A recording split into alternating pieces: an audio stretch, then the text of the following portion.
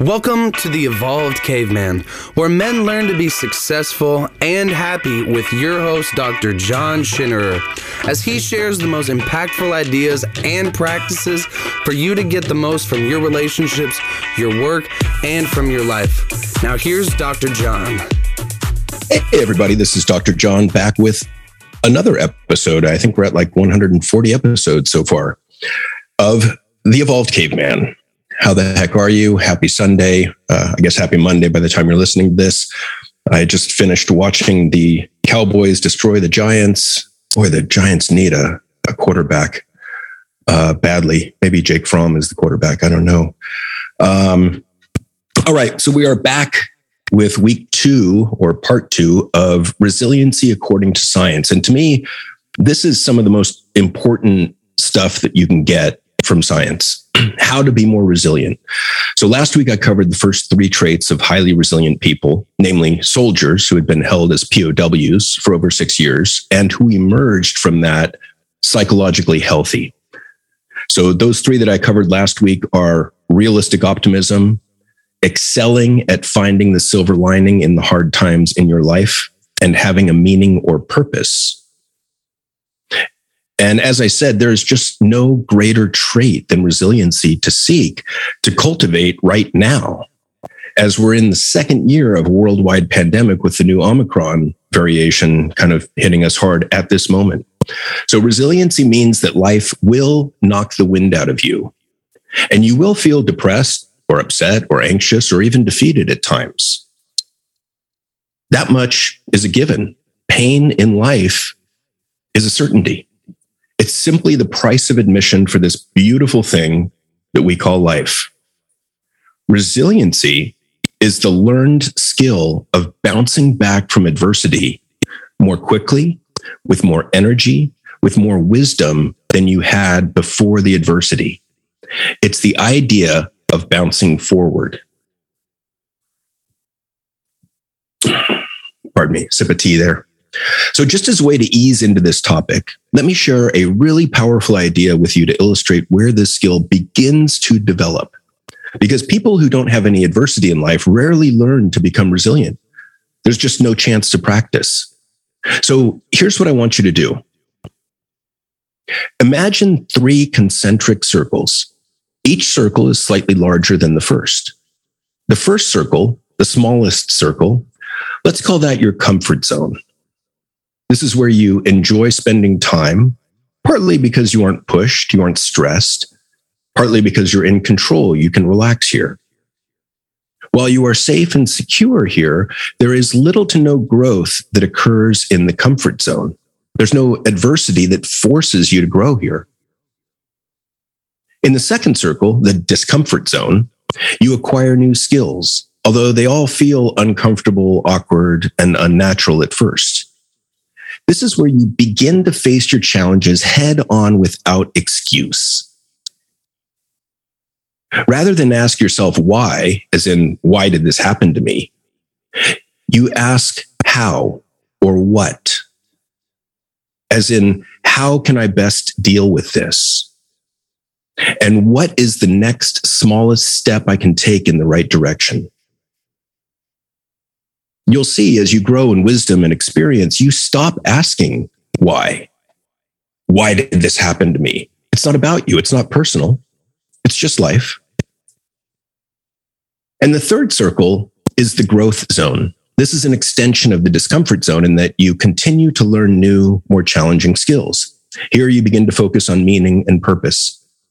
You learn to spelunk in your tragedy, difficulty, and pain to find the lessons that reside in them. You learn to review your past arguments and shortcomings with greater objectivity, that is, with less emotion. You quickly and expertly have learned to find the silver lining in your shadow side. This is where you go after stretch goals. And even if you don't succeed in achieving those stretch goals, you can still find the meaning in the failure.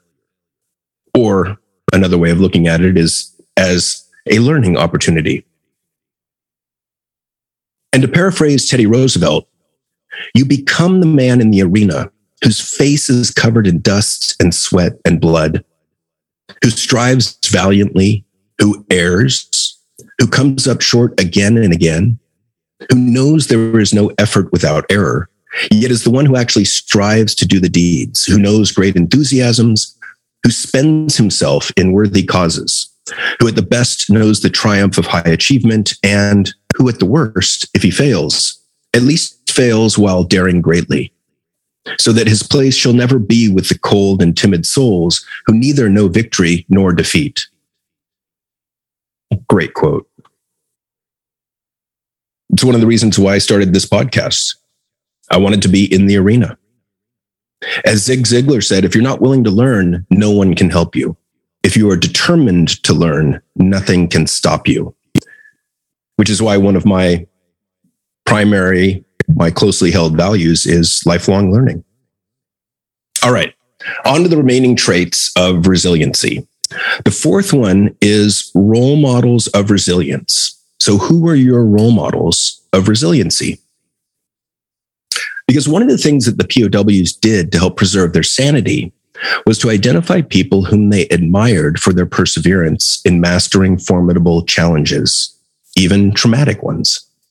For some POWs, this was a spouse back at home, or a parent, or a friend, or a famous leader. There's really no end who you can pick. They can be alive or dead. You don't even have to know these people in real life to learn from their resiliency. Gandhi, MLK Jr., Malcolm X, Martin Luther, JFK Jr. Well, those are some of my heroes. Feel free to pick your own. Because what we've found in studies is that the human mind is remarkably adept at assuming the voice of another person so that we can have internal conversations with these people. You can even create an internal board of directors of famous, wise people with high integrity to guide your actions. All right, so that's have resilient role models. The next one up is find your true north. It's critical during times of crisis to have strong values. You want to know what your true north is. Why are you doing what you're doing? Do you value lifelong learning, as I mentioned earlier? Do you value honesty, country, family, wisdom? Maybe you value God or serving others. What are your top 3 values? Because having a strong moral compass was integral to most of the POWs that have been studied. Mark Twain once said, "You can't go wrong by doing the right thing." And he was right. Number 7, cultivate a strong sense of humor. Seems a little anti-intuitive. But yes, you want to be quick and easy to smile and laugh. It's as simple as that.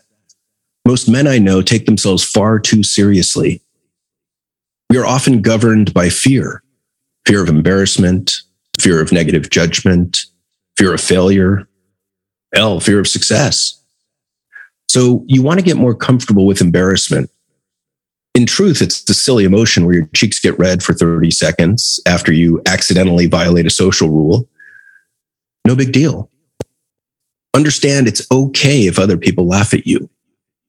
It puts them at ease. It relaxes them. And we know humor is incredibly helpful during times of enormous stress. Personally, I've developed a sense of humor where I can laugh about nearly anything. Meth problem? Check. Porn addiction? Check. Depression? Got it. Panic attacks? Can be hilarious. Suicide attempt? Well, maybe with a little distance. Of course, the circumstances have to be right. And this is called a gallows sense of humor, which people that deal with heavy issues often develop. So you have to be able to read the room. And sometimes I might make inappropriately timed jokes, but I think that taking the risk of making someone laugh is worth the risk. You see, it's my belief that humor is tragedy plus 15 seconds, where that 15 seconds represents any actual length of time. It could be a month, a year, whatever. I mean, consider the tragedy of the Twin Towers 9/11. Horrible, horrible attack on the US. And yet, at some point, some comedian was inevitably going to make a joke about it. And that joke, the first joke, is going to offend a lot of people. And that joke is an important part of healing from that tragedy as well. It's an and, it's not an or. Because the sooner we can get psychological distance from the situation and view it through a different lens that allows some humor in, it's a break, it's a release, it's a relief. And the sooner we get that, the sooner we start to heal. So you want to encourage and build up your sense of humor. Be quick and easy to laugh and smile. You are never more in the moment than when you laugh. When you're laughing from the gut, your worries dissolve. It's like jogging on the inside. The Buddhists have a saying which I love: laughter is the language of the gods. And authentic laughter is characterized by an absence of thought. And honestly, isn't that all what we're shooting for? At least at times, to shut up that voice in our head, at least for a moment. It is so simple to smile, and yet we almost never do it. Smiling reduces tension. It fills you up with energy. It makes you feel happy. It boosts your immune system functioning. Laughing exercises the heart. Smiling actually improves the quality of your relationships, because people like to be around those who laugh easily and those who make them laugh. And as I said before, it makes other people feel safe around you. And this is particularly important for men, particularly big men. Humor is difficult to pin down. It's real, but it always kind of eludes definition. I know I looked, couldn't find one that really satisfied me. And no one is more transparent than someone trying to use humor to confront painful emotions. It's an adaptive defense. And transparency is one of the goals for a meaningful and happy life. By the way, just as an aside, the word silly actually comes from the Old English word selig, which means to be happy, peaceful, and blessed. So let your hair down, act a little silly, you'll feel better. Hold on, I gotta get a sip of tea here. All right, the eighth trait that we're looking to facilitate, cultivate, or improve is, and this is a term from Dennis Charney. He said, you want to develop a tap code. And the reason it's called a tap code is because the POWs in Vietnam developed a 25-letter alphabet. It was a 5x5 grid with 5 characters across and 5 characters down, and they fit the 25 characters in that grid. And they would communicate through the walls of their cells by laboriously tapping.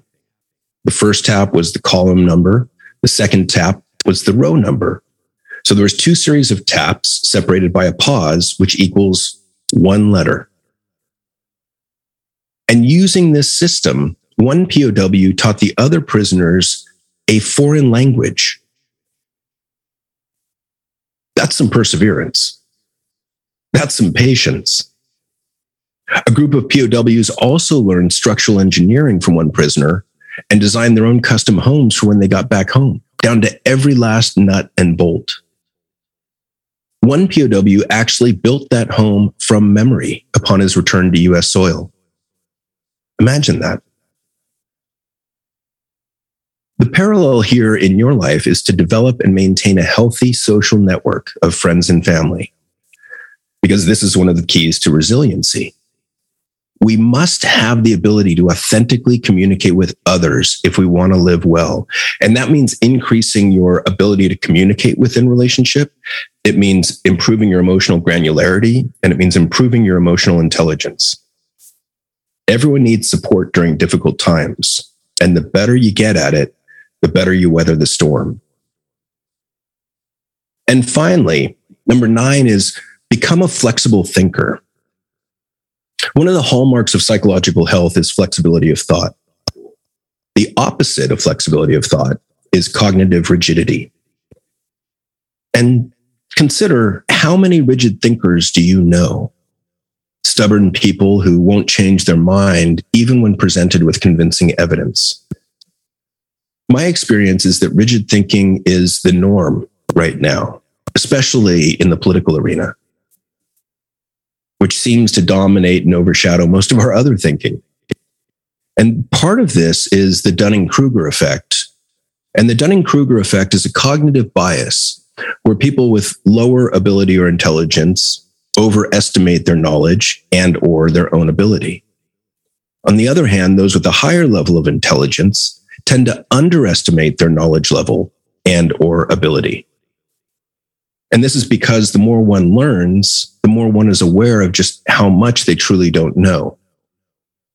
This bias arises for those with lower IQ from an inability to recognize their own lack of ability because they lack the skill of metacognition.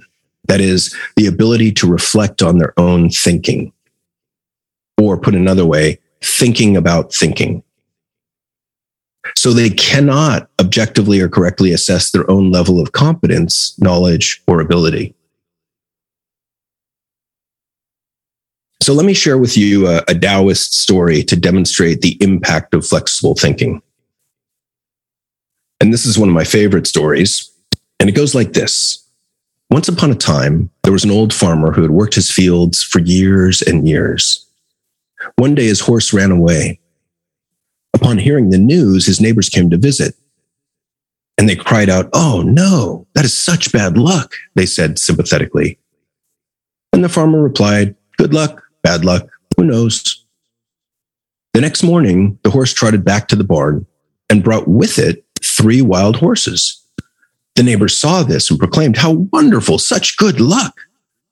"Good luck, bad luck, who knows?" said the old farmer. The very next day, his son fell into a ditch and broke his leg. The neighbors came by to share in the farmer's apparent misery. "Oh, I'm so sorry. That is such bad luck. Now you will have a hard time plowing the fields." "Good luck, bad luck, who knows?" said the farmer. 2 days later, as the son was laid up in bed, army officials came to the village to conscript all the young, capable men into the army.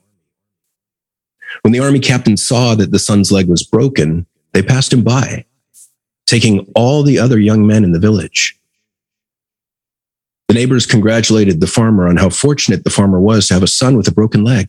"That is such good luck. Your son was saved from war." "Good luck, bad luck, who knows?" said the farmer. I think you get the idea of how this plays out. So what's the point?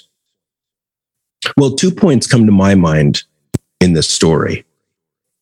First, it points out that having some psychological distance between the story you're telling yourself and the actual situation is very beneficial to maintaining equanimity or an even emotional landscape. Because truly, we do not know how things will ultimately turn out. We don't know the ultimate reality. In other words, no event in and of itself can truly be judged as good or bad, as lucky or unlucky. Only time and distance can tell the whole story. Creating more space, more psychological distance, helps reduce stress to allow you to move through life with less emotional volatility. And that's one of my goals, is moving through life with less emotional volatility. On a scale of 1 to 10, I try and stay between a 4 and a 6 emotionally, because I definitely don't want to be really depressed at a 1. And while many of us shoot to be like at a 9 or a 10, really joyous, really excited, very happy, I've also found that what goes up comes down. And so it works much better to hang out between that 4 and 6 range and focus on contentment, kind of a mild happiness. So the second point, and I think this point is often overlooked in the retelling of this story, the Taoist farmer did not cultivate his mindset of non-attachment as a means to an end. In other words, he wasn't looking to create psychological distance from his story to lessen his stress or reduce his blood pressure. The truth is, he had learned non-attachment. He had learned not to divide life's vicissitudes up into good and bad. He had learned to be more non-judgmental. He simply viewed life as one unified, interconnected field of energy. A blanket, if you will, a sheet. And this field is not doing anything to you. It's not personal. It has nothing to do with luck. It simply is. It's just life. And this is open-mindedness. This is flexible thinking. This is enlightenment. This is metacognition, thinking about thinking, equanimity, understanding you are not your mind. You are the observer of your mind. Your mind, let's say, is simply a puppy on crack cocaine. A visual which I like. So how do you build metacognition? Well, I can't go into too much detail in this episode, but one way to begin is to practice some form of meditation, such as mindfulness. This allows you to begin to cultivate control of your own attention, which is extremely powerful. Rather than your mind trying to tell you where it wants to look, you tell your eyeballs and your mind where to pay attention, what to pay attention to. It also allows you to observe your own thoughts more objectively. So it builds metacognition. And how do you build flexible thinking? Well, I would say you want to practice using different tools and techniques in overcoming each challenge. You want to begin to value and cultivate a flexible mindset. And there are 3 steps to doing this, and you can use these to help you focus your mind. First, ask yourself, what's happening to me? What do I need to do here? So what's the situation? Second, ask yourself, what tools do I have in my mental toolbox to help me with this? And you can even cultivate a list of tools or write down a list of tools that you have. I know I've got a list of 3. I have 3 pages of tools that I teach to my clients that I share with them at the end of our working together. And third, decide which of those options you're good at, and then try that approach. If it works, great. If it's not working, then you reassess and you can modify that approach, or you can change strategies until you get something that works. That's flexibility of thinking. It's not beating your head against a wall thinking that the repeated action is going to miraculously result in some new outcome. Another tool is to practice putting yourself in other people's shoes throughout the day. And just imagine what it's like to be that person in terms of what they may be thinking. And the next step is imagine what it may be like to be them in terms of what they are feeling. This simple practice helps to build cognitive and emotional empathy. A final tool is to foster emotional granularity. I mentioned this earlier, and this is the idea of drilling down into what you feel, getting more and more specific about what it is exactly that you're feeling. And again, there's research that shows that we can only name about 3 emotions: angry, good, sad. There's another study that showed that men can name about 8 emotions on average, women about 17. But we're not very specific. Hey, how you feeling? Hey, Bob, how are things? Good. Yeah, but how do you really feel? Stressed. Okay, so now ask yourself, what are 2 other possibilities for how I feel beyond simply stressed? Perhaps overwhelmed and scared, or frustrated and tired, or melancholy and self-protective. Emotional granularity is a key component of emotional intelligence. We know that simply putting the right emotional word on how we're feeling helps us feel more in control of our emotions, and it turns down the volume on those pesky, uncomfortable emotions.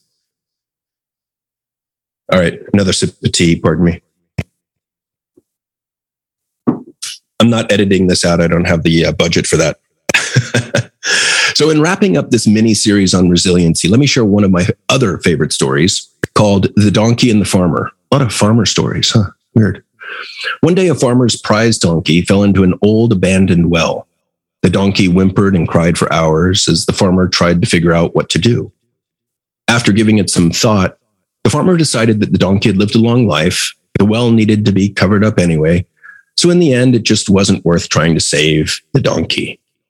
The farmer decided to bury the donkey. This was not in the era of animal rights, apparently. The farmer invited all of his neighbors over to help shovel dirt into the old well. Everyone grabbed a shovel and began shoveling dirt in the well. At first, when the donkey realized what was going on, he cried and hee-hawed terribly, as he was certain he was going to die. After a few moments, however, the donkey slowly quieted down. Eventually, the farmer and his neighbors didn't hear anything at all. A few piles of dirt later, the farmer looked down the well to say one final goodbye to the donkey. When he looked down the well, he was amazed at what he saw. With every shovelful of dirt that landed on top of the donkey would shake the dirt off his back and take a step up towards the light. As the farmer's neighbors kept shoveling dirt on top of the animal, he continued to shake it off and take another step up. Soon enough, everyone was astonished as the donkey was high enough to walk right over the edge of the well and trotted off on his merry way. What's the point, you ask? The point is that life at times is just like being stuck in that well. Life throws dirt on you all the time, daily, all kinds of dirt. One trick to being happier and succeeding is to shake off the dirt and use it to take another step up towards the light, towards your values. You see, each one of our troubles can be a stepping stone, a challenge, a lesson to be learned. We can always manage to get out of the deepest wells by not stopping, by never giving up, by shaking off the dirt and taking that next step. How you respond to challenges, that is, the dirt that life throws on top of you, is a powerful indicator of how happy you are, how resilient you are, and how successful you will be.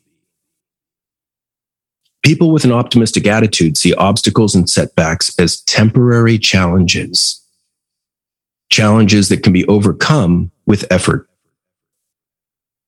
And that one attitude of realistic optimism provides the foundation for resilience that fuels high achievers. So that's it for this episode. That is part 2 of the 2-part resiliency miniseries. So until next time, this is Dr. John,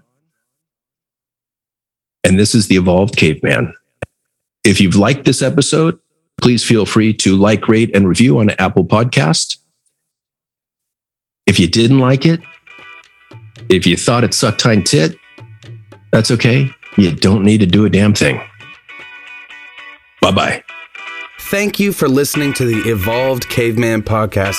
If you like what you've heard, support us by subscribing, leaving reviews, and sharing the podcast with friends and colleagues. For the latest, most powerful tools to connect with like-minded men, join the Facebook group at The Evolved Caveman. Follow Dr. John on Instagram at The Evolved Caveman, all one word, or join the email list by visiting guidetoself.com.